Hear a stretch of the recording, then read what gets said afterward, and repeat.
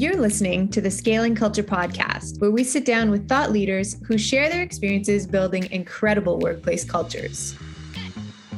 Our guest today is Jim Reed, author of Leading to Greatness and former Chief HR Officer at Rogers Communications, an accomplished executive and trusted advisor to 7 CEOs. Jim has navigated significant change and immense pressure to build winning teams that outperform competitors. Originally trained as a military pilot, Jim built his expertise working alongside some of the best thinkers on leadership, including Jim Collins, Jeffrey Pfeffer, John Cotter, and Dave Ulrich. Jim's new book, Leading to Greatness, combines the best research on high performance with over 30 years of observing what the very best leaders do differently. It provides an actionable, practical playbook for all leaders to take their leadership in work and life to the next level. Jim is also recognized as one of the 50 best executives in Canada by the Globe and Mail's Report on Business magazine. In this episode of Scaling Culture, Ron and Jim discuss Jim's personal journey from being a military pilot to working with Jim Collins to joining Rogers Communications as a CHRO. They discuss the role of a leader in shaping culture and why and how the best leaders are different. They discuss Rogers' culture transformation and key reasons and initiatives that Rogers implemented during that change, and Jim's book, Leading to Greatness, and his coaching work helping leaders perform at their best and strategies on how to prevent burnout. Before diving into today's episode, our team would like to share an observation. That number one challenge in the hybrid and virtual workplaces is building relationships. We all think that people know by default how to build trust, how to sustain strong relationships, but unfortunately that is not always the case. Be sure to check out a sample of our 1-hour series on building relationships at scalingculture.org, and don't forget to rate the podcast. Now on to the show. Welcome to another episode of the Scaling Culture podcast. I'm your host, Ron Lovett, and today from Toronto, Canada, we've got Jim Reed. Jim, welcome to the show. Hey, great to be here, Ron. Thanks for having me.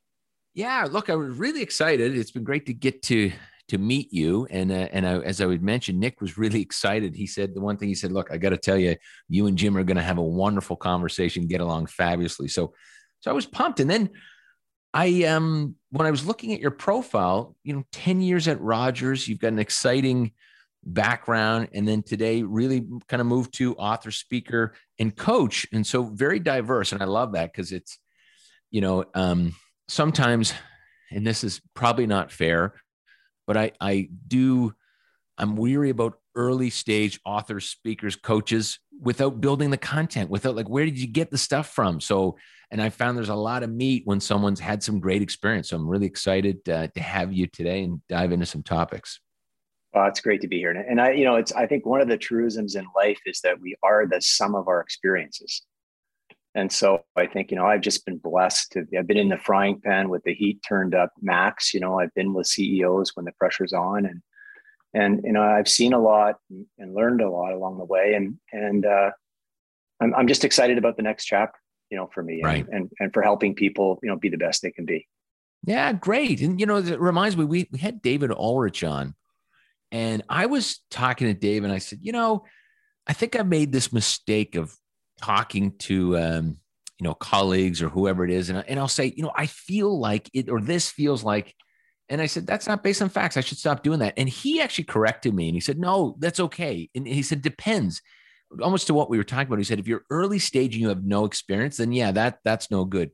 But if you have some experience, then you're going on a set of facts from the past. So this feels like the same thing that I've seen over and over again. So that's his fair game. What do you think about that? Does that make sense? 100%. And Dave Ulrich is one of I think I consider him to be one of the influences in my life.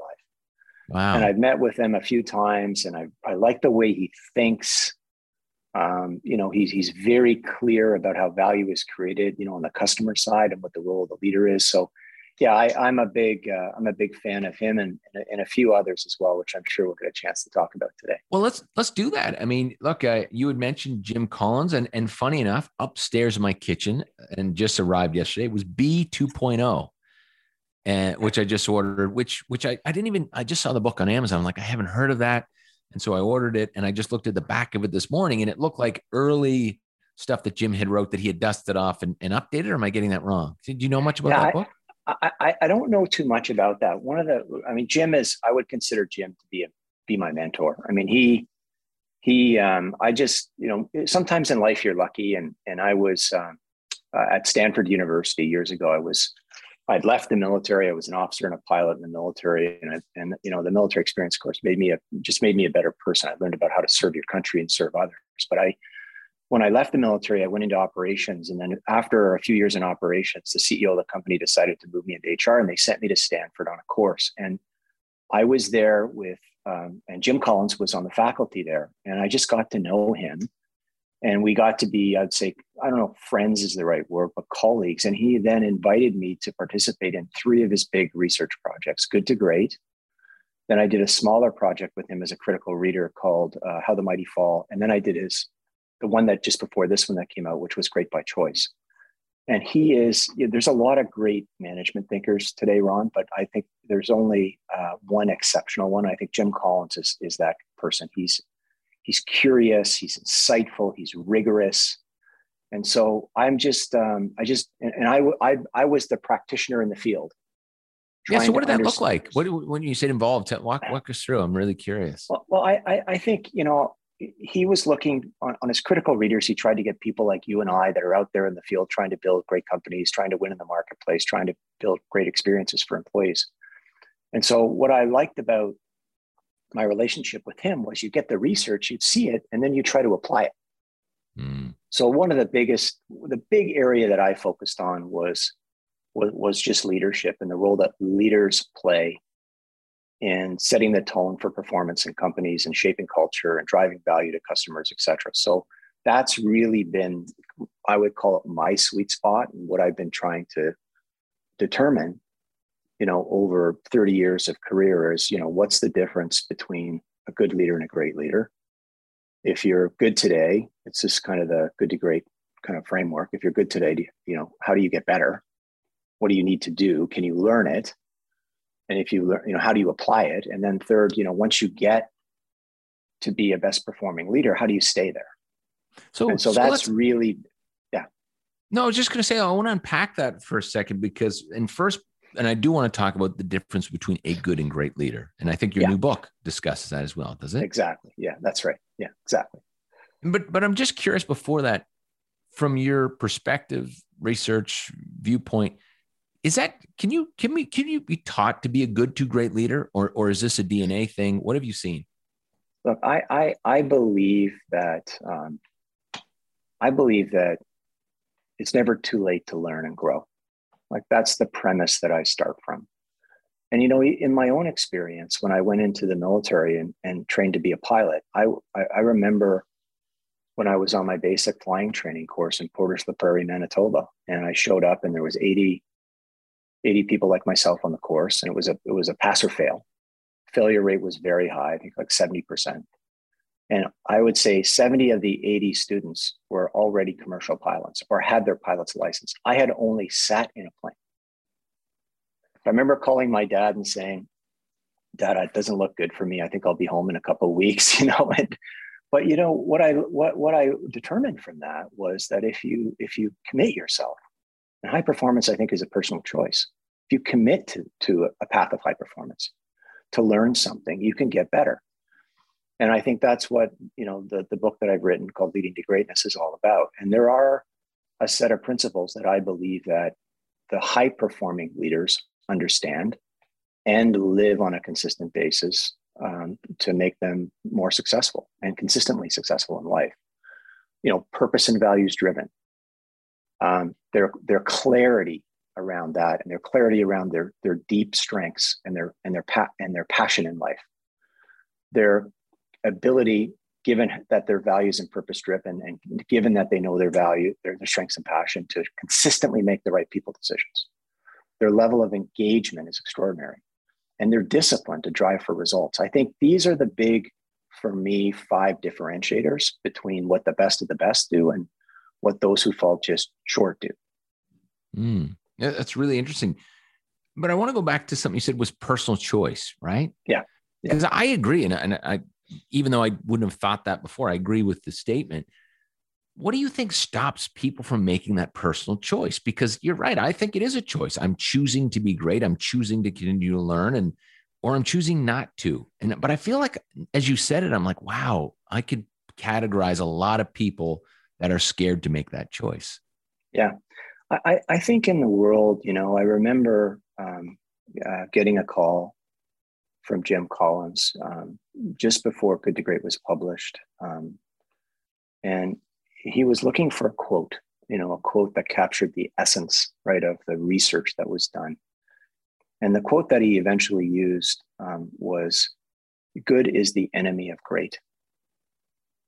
And I think there's a lot of people settling for, I'm not saying everybody, Ron, but there's a lot of mediocrity, right? And I think I think people think sometimes that to outperform, you have to work 3 or 4 times as hard. That's not true. You just have to work differently. It may take a little bit more effort, but there's ways to do that. But it's more about not the effort you put in. It's more about, about what you do differently. It's not what leaders do. It's what the best leaders do differently that makes the difference in terms of driving long-term value. So that's why I think a lot of this is learnable. Of course, you have to be motivated and committed, but I really believe it, and I've seen it. I've seen it happen. Right. I've seen people really up their game. Yeah, and have you seen just kind of because it feels like it's easier to be a better leader, to get from good to great, than to even become a leader and become a good leader. Am I right on that? Like, to go from, okay, I'm not a leader, I need to get to good before I get to great. Is the delta from good to great easier than from nothing to good? I think you have to want to lead. Right. You have to want to lead. And so I think that if you don't have that drive, right, then it's very difficult, right, to get to good, and then to kind of move on to the higher level of leadership. And of course, not everybody wants to lead, and that's okay. But we all play multiple roles in our life. We're parents, and we lead in those contexts. We might coach a sports team, and we're leading in that context. So I feel that given the multiple roles that we play, that for people who choose to make more of an impact, this is really what it's about. It's about getting clarity about yourself and what your strengths are and your passion is and your values and purpose are, and getting that clear and then sticking with it. And I think the clarity allows you to be consistent and authentic, not just in the good times, but most leaders get really tested when times are tough. Absolutely. And I think, so I think, but I'm a big believer that, that's why I say high performance is a personal choice, that if you choose to make more of an impact in your life, and I've seen lots of people want to do that and coached many of them, I believe it's completely doable. And let's go. You were starting in military, but I want to circle back to the book at some point, but I do want to talk about Rogers and the almost 11 years you spent there. Yeah, sure. What, and maybe we're skipping through a bunch, but what went from military to, I want to be involved in the HR side and the people side? What was the aha moment for you, Jim, that said, I want to get involved in that part of the business? Yeah. Well, I mean, for me, it's all part of the journey, of course, but in the military, I loved it. It was, I mentioned serving your country, but you learn how to master a skill. In my case, it was flying helicopters. I ended up being a helicopter pilot. I served in Germany for 4.5 years. But what I learned was the relationship between strengths and passion. I've always believed, I learned to understand that in life, your best path to success is to play to your deep strengths and your passion every day. It's when work doesn't feel like work that you can excel. And so for me in the military, I realized that I was really good at flying, but I didn't have the same passion that some of my fellow pilots had. Like, they would come in the morning, they couldn't wait to get out there and strap into the plane and go. And I was more interested in the leadership dynamics, even though I was you're trained to the same standard. So I ended up getting out of the military, went to school, did an MBA, and then I went into operations, because it was leadership and leading teams and building teams that really drove me at the time. And, from the military into operations, then I started to learn about the role that leaders play. And I started to observe, when you had strong leaders, they built strong teams, and those teams seemed to perform outperform consistently. And so Right. I was quite curious about what's going on here.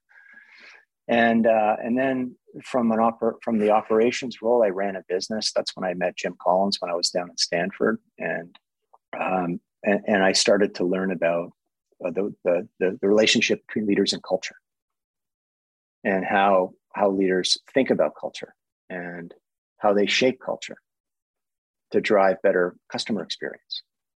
So, and I think then the CEO of a company moved me from running a business into taking on the HR job at a time of pretty explosive growth. The company was about 500 million in size, and we grew it to 2.5 billion.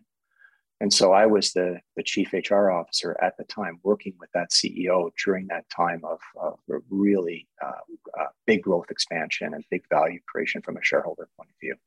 So I kind of saw firsthand, how making the right people decisions really helped us. And when we got it wrong, how it hurt us. And so I really became even more interested in, kind of Jim Collins' principle, which is kind of first who, then what. So if you want to be successful, it won't guarantee success, but you probably won't have outperformance without getting the right people decisions kind of set first. That's interesting. And so can you go to some of the wrong decisions? What was some of the early, wow, we thought 2 + 2 was 5 and it's 4, or, what was some of the wrong decisions when you worked with the CEO at Rogers? Well, I think when I got to Rogers, first of all, Rogers is a fantastic company. Yeah. It's got scale nationally, founded by Ted Rogers, over 60 years ago. And he was always the underdog. I never met Ted. I joined in 2011. He had died a couple of years before that. But his presence even today is still very much felt in the company. And one of the things that we tried to do was to take the best of Ted Rogers and kind of lock it into the foundation of the company, because of so many of the things that he stood for, in terms of his values and why the company existed, and the drive to win, the innovation, the focus around people really are the kinds of things I think that winning companies need to have. But when I joined Rogers in 2011, a couple of years after he had passed away, it took a couple of years for the company to pick the next CEO. And I was hired by Nadir Mohammed, who followed as CEO after Ted. Nadir is a fantastic executive. And he was faced with a company that had lost momentum in the market, and things were beginning to shift. There's technology parity now between the big competitors. Growth had slowed, and the customer was taking on more prominence. And what were the big? What were the lines back then? It was cell phone, internet, radio. Yeah, that's right. Lines of business were wireless. The wireless business was a national business. Cable television and internet was their home phone, and then a big media sports business, right, were the kind of the big businesses. But it was really the value creation was driven by growth in the wireless business, and always has been. But I would say that this, I think Nadir, and I was obviously his head of HR, was partnered with him as well as with the rest of the executive team. But his assessment was, the world's changed. It's a different world today. We need to reset. He believed that he needed to reset the top leadership of the company. So for instance, if teamwork becomes more critical, or a passion for the customer is required because the customer is taking on more prominence in the business, you can't just kind of write those names, those comments down on a set of values and put them on the wall and hope that people are going to live by them. You have to actually find people who believe in that, because the values in a company, the core values in a company, which is part of the foundation that the company's built on, have to be lived by the people. It's not just words, it's behavior. But when you say that, I was just going to say, Jim, was that like a focus on, okay, everybody, if you believe, you're in, if you don't, you're out, and if you're going to attract you need to believe on the way in? Sorry, back to you.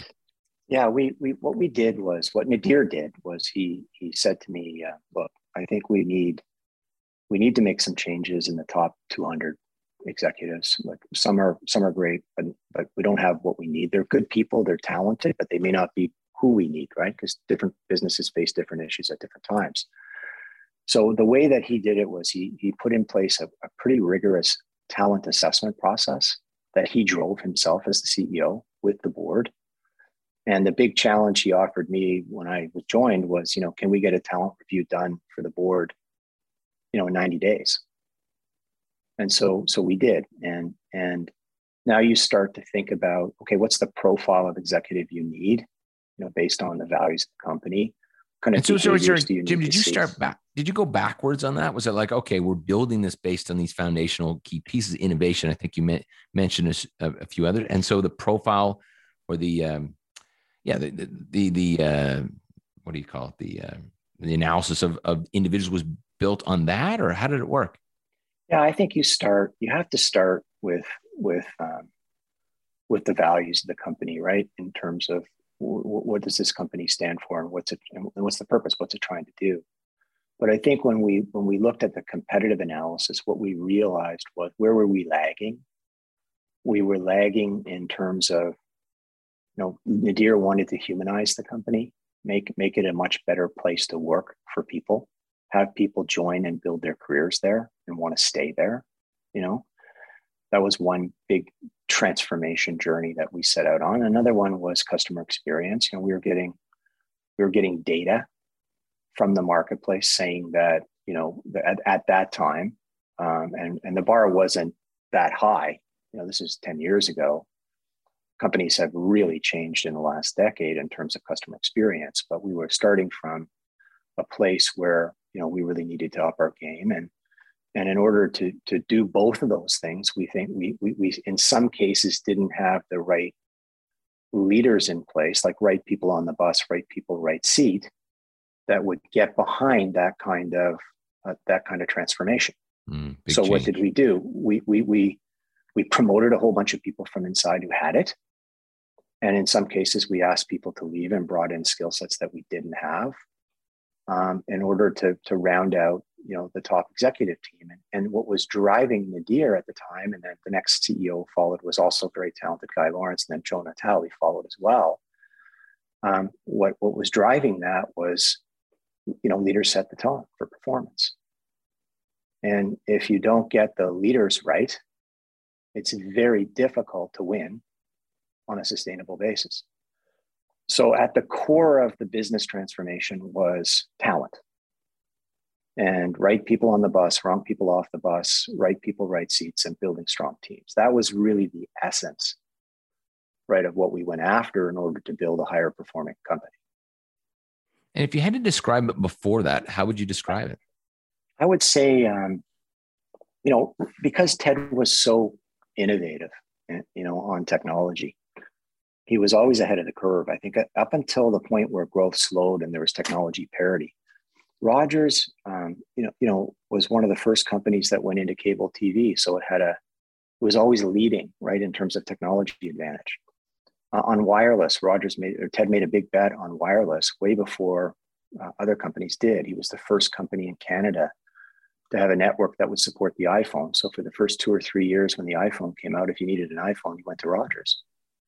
So I think if you can lead on technology and always stay ahead, then that's a huge advantage for you. But eventually, in this world that we're living in, Ron, you see it all the time, eventually that advantage gets eroded.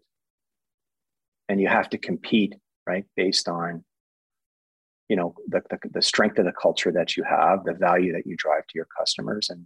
And I just kind of have always believed that there's a value chain, right? That if you create a winning culture, strong employee experience, that drives strong customer experience, and that drives strong financial outcomes.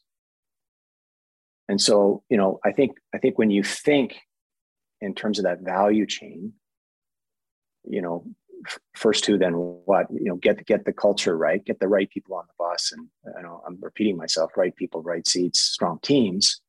Create a winning culture. Culture is how work gets done. Culture is really the execution engine of the company.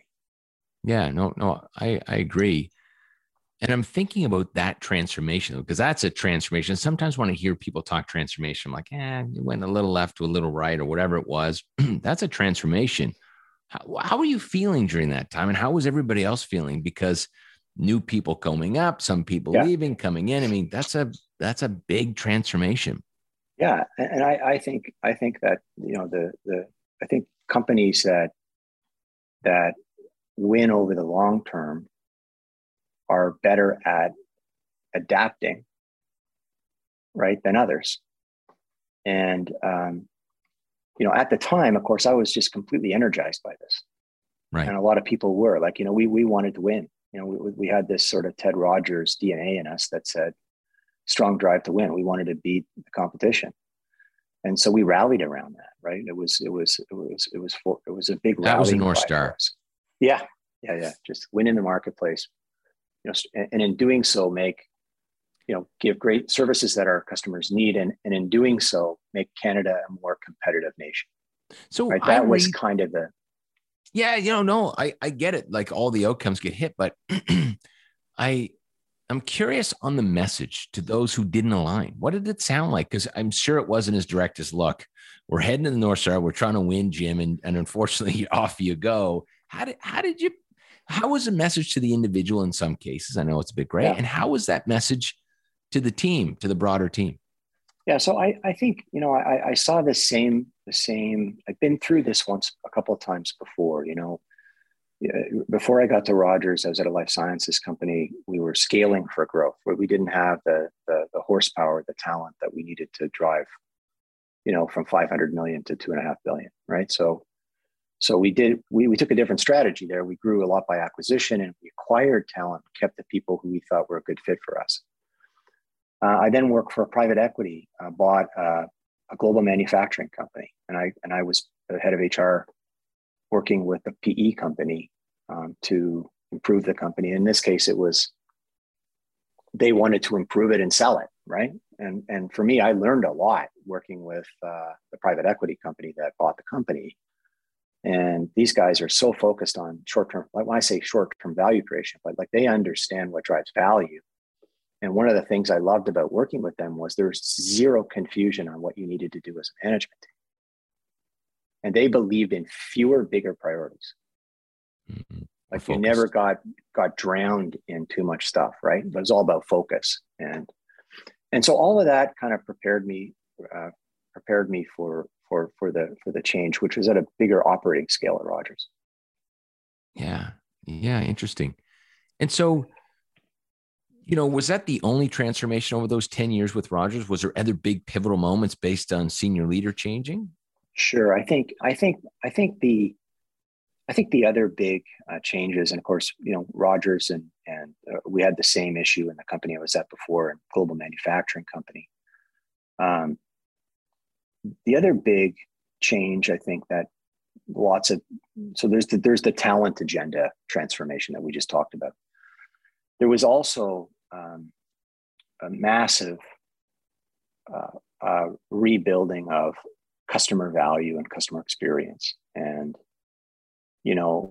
for a lot of companies, they were thinking about customer experience more from the cost of delivery, versus the end-to-end impact, right? You could have a low cost call center, but if the call center metrics were bad, it may not have anything. It may have to do with your go-to-market strategy, how complicated your value proposition is, right? So thinking end to end, and many companies had to do this to think about, okay, what are all the things that touch the customer and how do we simplify it and kind of make it more consistent and repeatable. So that was a big change for us. And a big part of a sub-transformation in that was the whole digital revolution. How do you make it easy for customers to do business with you? So the whole online, buy flows, a customer being able to go online with you and transact. Like look at Amazon today, right? So it's such a fantastic example. Look at how Air Canada changed, right? From years ago when you'd wait for hours to talk to an agent, and now you can transact, in 3 minutes online. It's unbelievable, and people expect that. So that was another big one too. And so let's fast forward to the book, because it sounds like you've taken all kinds of experience, plus some experience with working with one of the greatest, Jim Collins, and put it into this book, Leading to Greatness. And so if there was one message, is there a message? If someone's to read that and come up with one point or a few key points, what are they? And then I want to dive into the content a little bit. Yeah. I think the the book is about leader. It's really a book about leadership in life, and for anybody that wants to step up their game and make more of an impact. It kind of it's a step-by-step guide to build a customized development plan. And it starts with my belief that it's never too late to learn and grow. And a lot of people that I'm coaching, Ron, are looking for the big breakthrough. And my experience has been that although that sometimes happen, it doesn't happen most often. It's usually piecing together a number of small changes that really make a big difference, right? And so, and the book brings together the best research on high performance with 30 years of observing what the best leaders do differently, and kind of rolls it into a set of 5 timeless principles that, if understood and learned, will get you to a better place. And what's underpinning that? It's all about the leader having clarity, like real clarity about who they are, what they stand for, how they build teams, their own level of engagement in order to engage others, and bringing a discipline, to what they do every day. And so what I've found is that it's a bit of a generalization, but the top performing leaders are consistently successful because of the clarity and insight they have about themselves. Right. So when you say clarity and insight, you mean I'm self-aware of what I'm good at, what I'm not good at? Yeah. Is it self-awareness? Yeah. Yeah. Well, I'll give you an example. So when I ask a top performing leader to explain to me what their personal values and purpose in life is, they just give it back to me, right, in 40 seconds, right? Mm. Yeah, I've really thought a lot about this, and I'm still working on it. But here's what I stand for in terms of my values and beliefs, what drives my behavior. And I'm not always perfect, but this is what I'm committed to, and this is how I make decisions. And then on purpose, what I want to do is help people grow and develop. I want to build a great business. I want to whatever, right? But they've got it right. On strengths and passion, I believe that on the assembly line of life, we can be good at a lot of things, but we're given certain strengths that you can excel at. You can't excel at everything. So these top performing leaders have discovered what their DNA says they can be the best at. And they play to those strengths consistently all the time. On passion, they understand when they get up in the morning, the kind of work that they love to do. I appreciate that about you and what you do and your passion for what you do. But they get up in the morning and they're on a mission, right? And they love what they do. Like they feel like they're in their wheelhouse. So I think that's clarity, right? And when I'm coaching leaders who don't have clarity, what I try to do is help them get clarity. So there's a lot of people out there who are, I'll call it winging it, like they're sort of clear. They've sort of got it, but they don't have it. So I'll give you an example. So when you go to a top performing leader and say to them, hey, listen, there's this great job that's just come up. It's a marketing and business development job. And we'd like to offer that to you. And we're going to move you from, Toronto to New York. And we see this as a big opportunity. They'll say to you, well, thank you for considering me. That's great. I love the company. I love what I do, but that's not me. You need to go talk to Ron. That's Ron. Mm-hmm. Ron's strengths, deep strengths, and his passion are marketing and business development. That's him. I'm this. Yeah. So I think, does that make sense to you? I think that's what I see, right, when I'm coaching. And clarity of values, purpose, clarity of strengths, passion allows you then to build a great team because you're so clear. You're so clear. Now you can hire people who are complementary to yourself. And then if you have a framework around, which is what a lot of these leaders have, but what is a high performance team? What are the elements of a high performance team, over and above its membership? Then you can really start to shape and get this team, to drive the kind of synergy, like 1 + 1 equals 4, right? That kind of performance lift. Look, this makes perfect sense. And I love it. I'm curious, during your coaching, for individuals that are trying to get clarity? What are some of the questions you're asking? How do you guide someone to that? Because I feel like there's going to be a lot of people listening. They're like, that's where I'm stuck. Yeah. Right. What does it look like, Jim? How do you guide someone to that? Is there a key process? Yeah, it's a great question, Ron. I mean, one of the best coaching tools, I talk about this in the book, that I've used is the strategy framework from Good to Great. Like it was the framework that we used in Good to Great around how do the Good to Great transition companies think about company strategy, and it had 3 circles, and the goal was get to the intersection of 3 circles. Circle 1 is, what does your DNA say you can be the best in the world at? Circle 2 was, what are you passionate about? Now this is from a business perspective, right? And circle 3 was, what drives your economic engine? So when I saw that framework, right away, I'm thinking, okay, this works for a company. It's got to work for a person. Like, Ron, you have a life strategy. I have a life strategy. So we took the 3 circle framework and we turned it to an individual. Like, circle 1 is now, what does your DNA say that you can be the best of the world at? It's not what you're good at. It's a higher test. What are your deep strengths, right? Circle 2 is passion beyond. And sorry, Jim, that's why you say can be the best in the world at. That's a deep strength. Yeah. Right? Yeah. Because, we can be good at a lot of things. It goes back to good is the enemy of great. It's about mediocrity, but you have to discover. And the coaching tips that I use when I'm coaching people is I say, okay, I want you to go back and here's the 3 circle framework, fill it out. Circle 3, by the way, is make a living at the individual level, right? So it's deep strengths, passion, and make a living. I have to check all 3 boxes. I say, go away and think about your greatest success, the greatest successes you've had in your life. And in that greatest success, what strengths have you drawn on? What passion did you feel, right? And how are you making a living? It's really circles 1 and 2. Circle 3 is make a living. Yeah.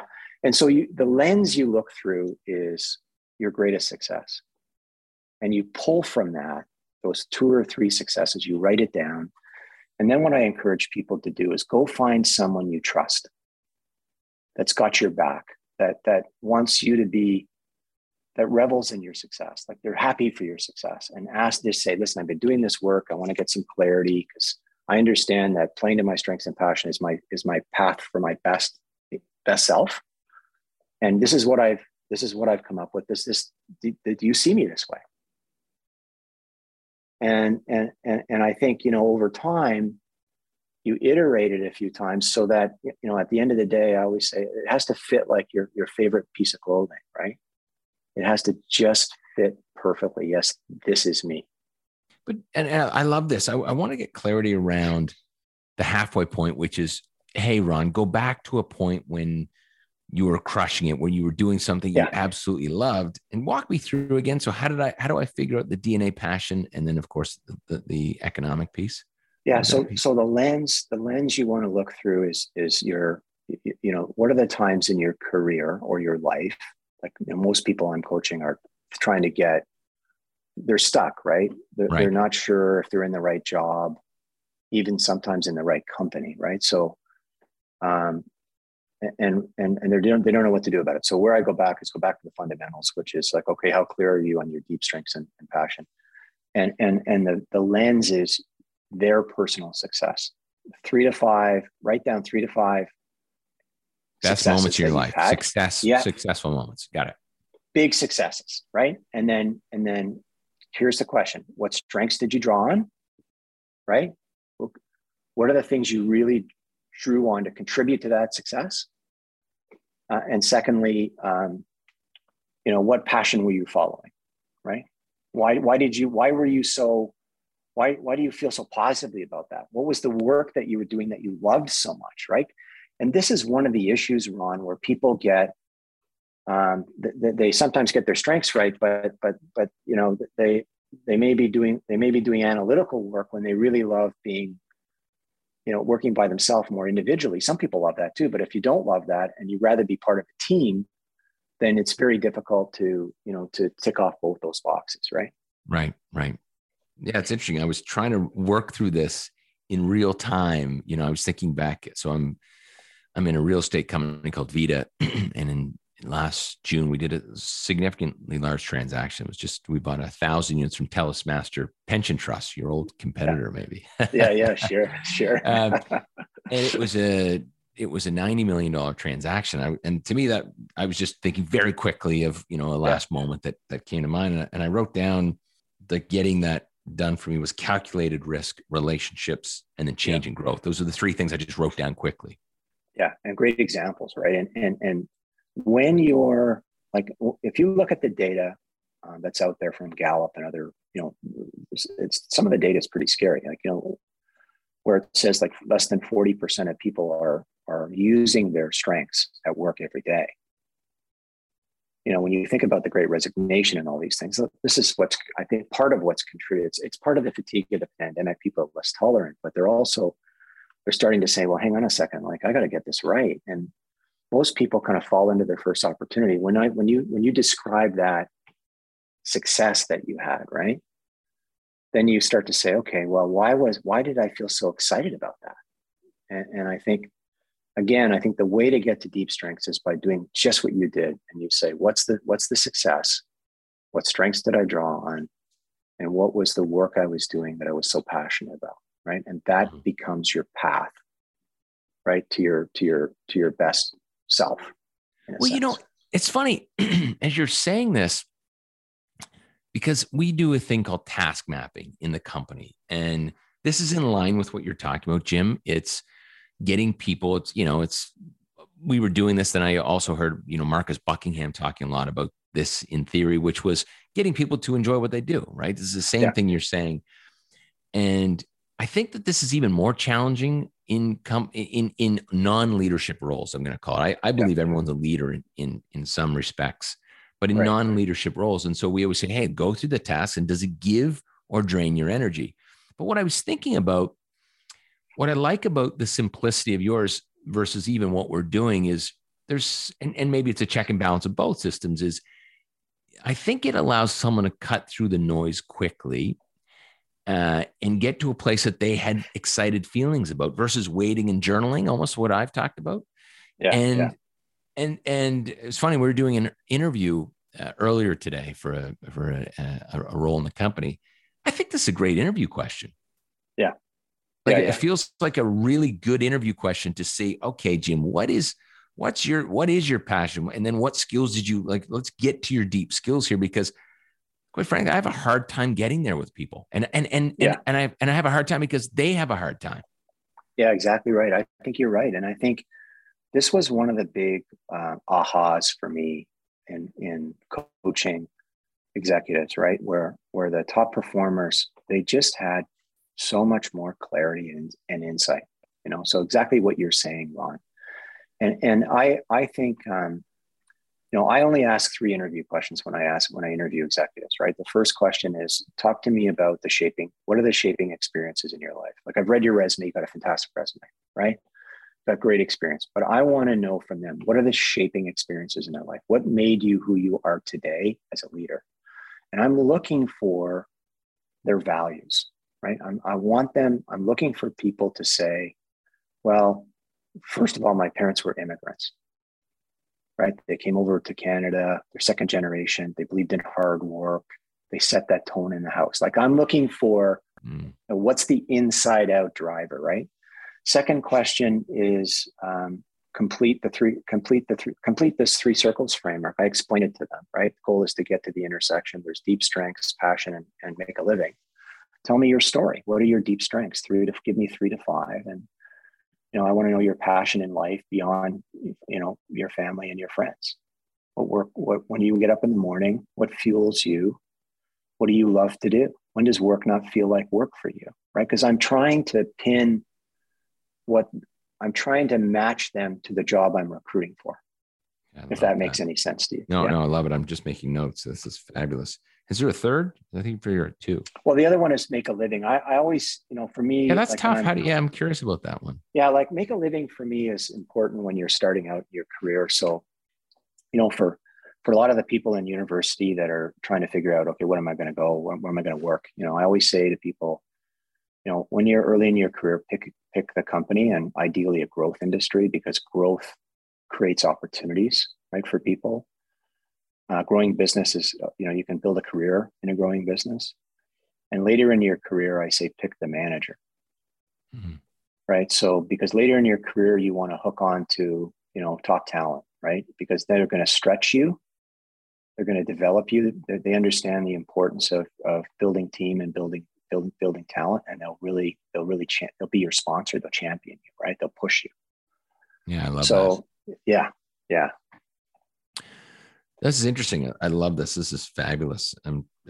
I think that a lot of these, not only can be applied when someone's stuck, but a lot of this, I think, is applied to your point. Use it right in the interview to really find that connection before it's too late in some cases. Yeah, exactly. And I feel like these are great guidance for how to get there, because again, I'll say most people don't know. They haven't been asked these questions, right? Yeah. And they haven't been able to think about them. And in some cases, someone, I picture a world where, especially with the younger generation, that you'd ask a question, you might have to give them 24 hours to come back and really think about that and then come back to you. Are you finding that? Do some people, Nate, like, the confident people that, to your point, what's your passion, purpose? And look, I feel like I can rhyme that stuff up very quickly. Others are going to have to really be thoughtful, like I would have had to be thoughtful 15 years ago. Yeah, I think that's true. Now, I think with young people, they're just hungry, right? They want to be successful. They want to make a difference. And they generally, like, for them, values and purpose-driven companies and leaders are so much more important than when I started my career. Like, they're looking for that. They expect that. But they also, like, I did this exercise, this 3 circles framework exercise with some graduates from university students who are graduating. And I said, I think there's 25 of them in this workshop I did. And I said, if you complete this 3 circles framework, I'll interview you. Like, come and see me, and let's spend some time together. 20 of the 25 people completed it and sent it, like, within 48 hours, right? Like, I mean, and some needed more help than others, Ron. But what it said to me was, wow, this is so inspiring. Because these young people, they really want to get it right, right. much more than I wasn't asking these questions when I was younger. Nobody was really helping me. I kind of figured it out as I went. But I think I think that's the thing about this book that I wrote. It's more about, look, if you want to go for it, then there's a playbook here, right? A step-by-step guide to help you get yourself organized and focused. Love it. Right. Yeah. Yeah. It sounds like a very timely and impactful book. Jim, what else are you working on? What else are you thinking about that we haven't discussed today? Well, I think, I'm optimistic, Ron, about, I'm feeling, 2 years in the pandemic, people are tired, a little bit weary. I'm really interested in, and I've been doing some research. I touch on it a little bit in the book around burnout, and what is it that's causing burnout. And, part of my theory is if you get clarity, and one way to avoid burnout is to, get up every day and do work that you love to do, and work with people you like and respect, where there's trust and safety, and you can build a career, right? Like, I think when you love what you do, it's harder to burn out.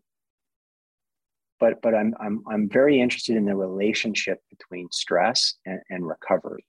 Oh, I thought you were going somewhere else. Got it. Yeah. Yeah. And because it's a little bit like, you can take a lot of stress, but if it's cumulative, right? So if you don't recover, if you don't have recovery time built into your life, and what are the rituals that allow you to recharge? And that's what I see top talent doing differently. Like, they're very disciplined, right? About, like, they understand that they have to be at their peak performance when they need to be.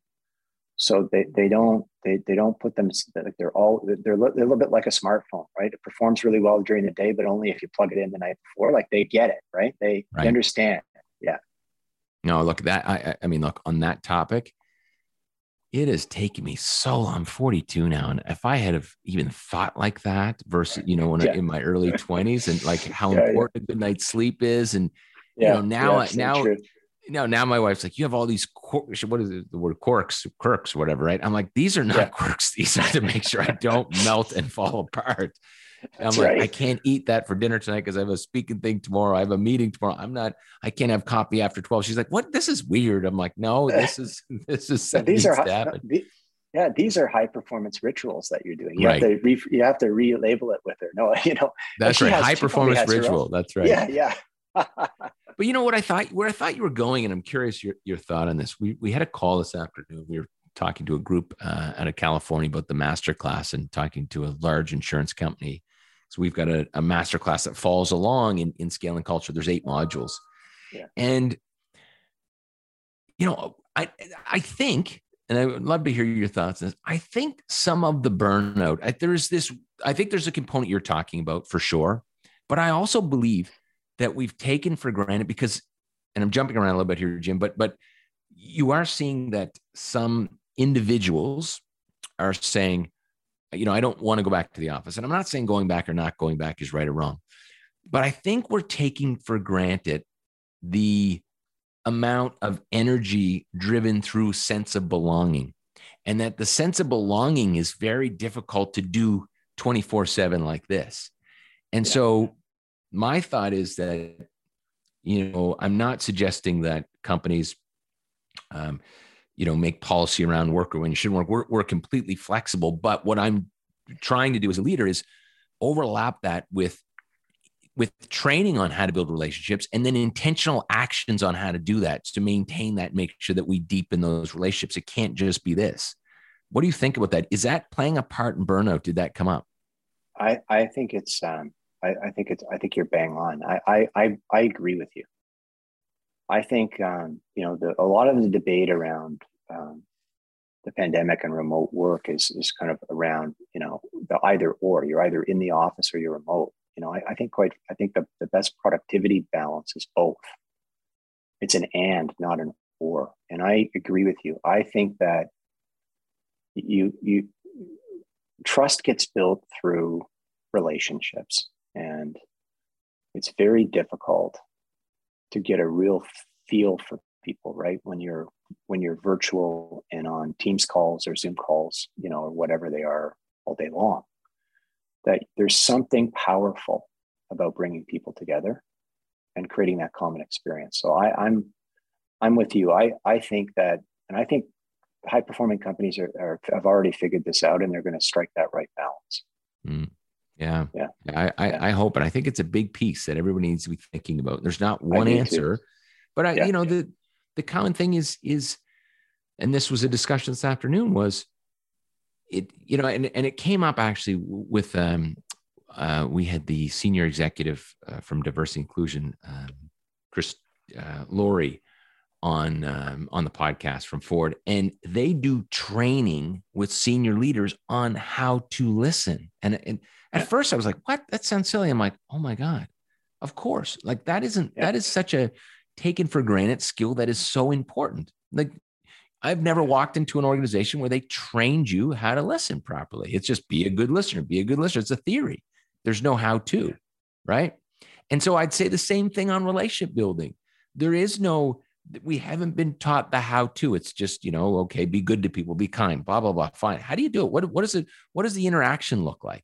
And so I think companies need to start looking at really deep listening and this strategy and spending time training individuals. I hate to use the word training, but educating them on how to do it, as well as building the relationships.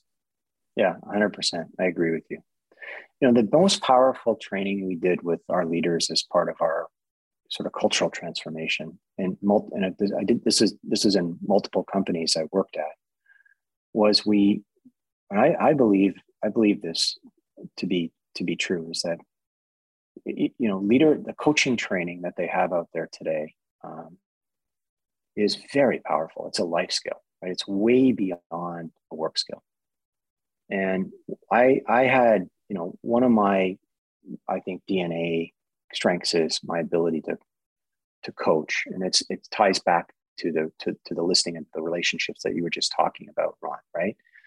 But I can tell you that the training that I did to become a certified coach through the International Coaching Federation, it really sharpened my skill set around listening, around building accountability, helping people get accountable for an outcome, around, asking questions versus giving answers.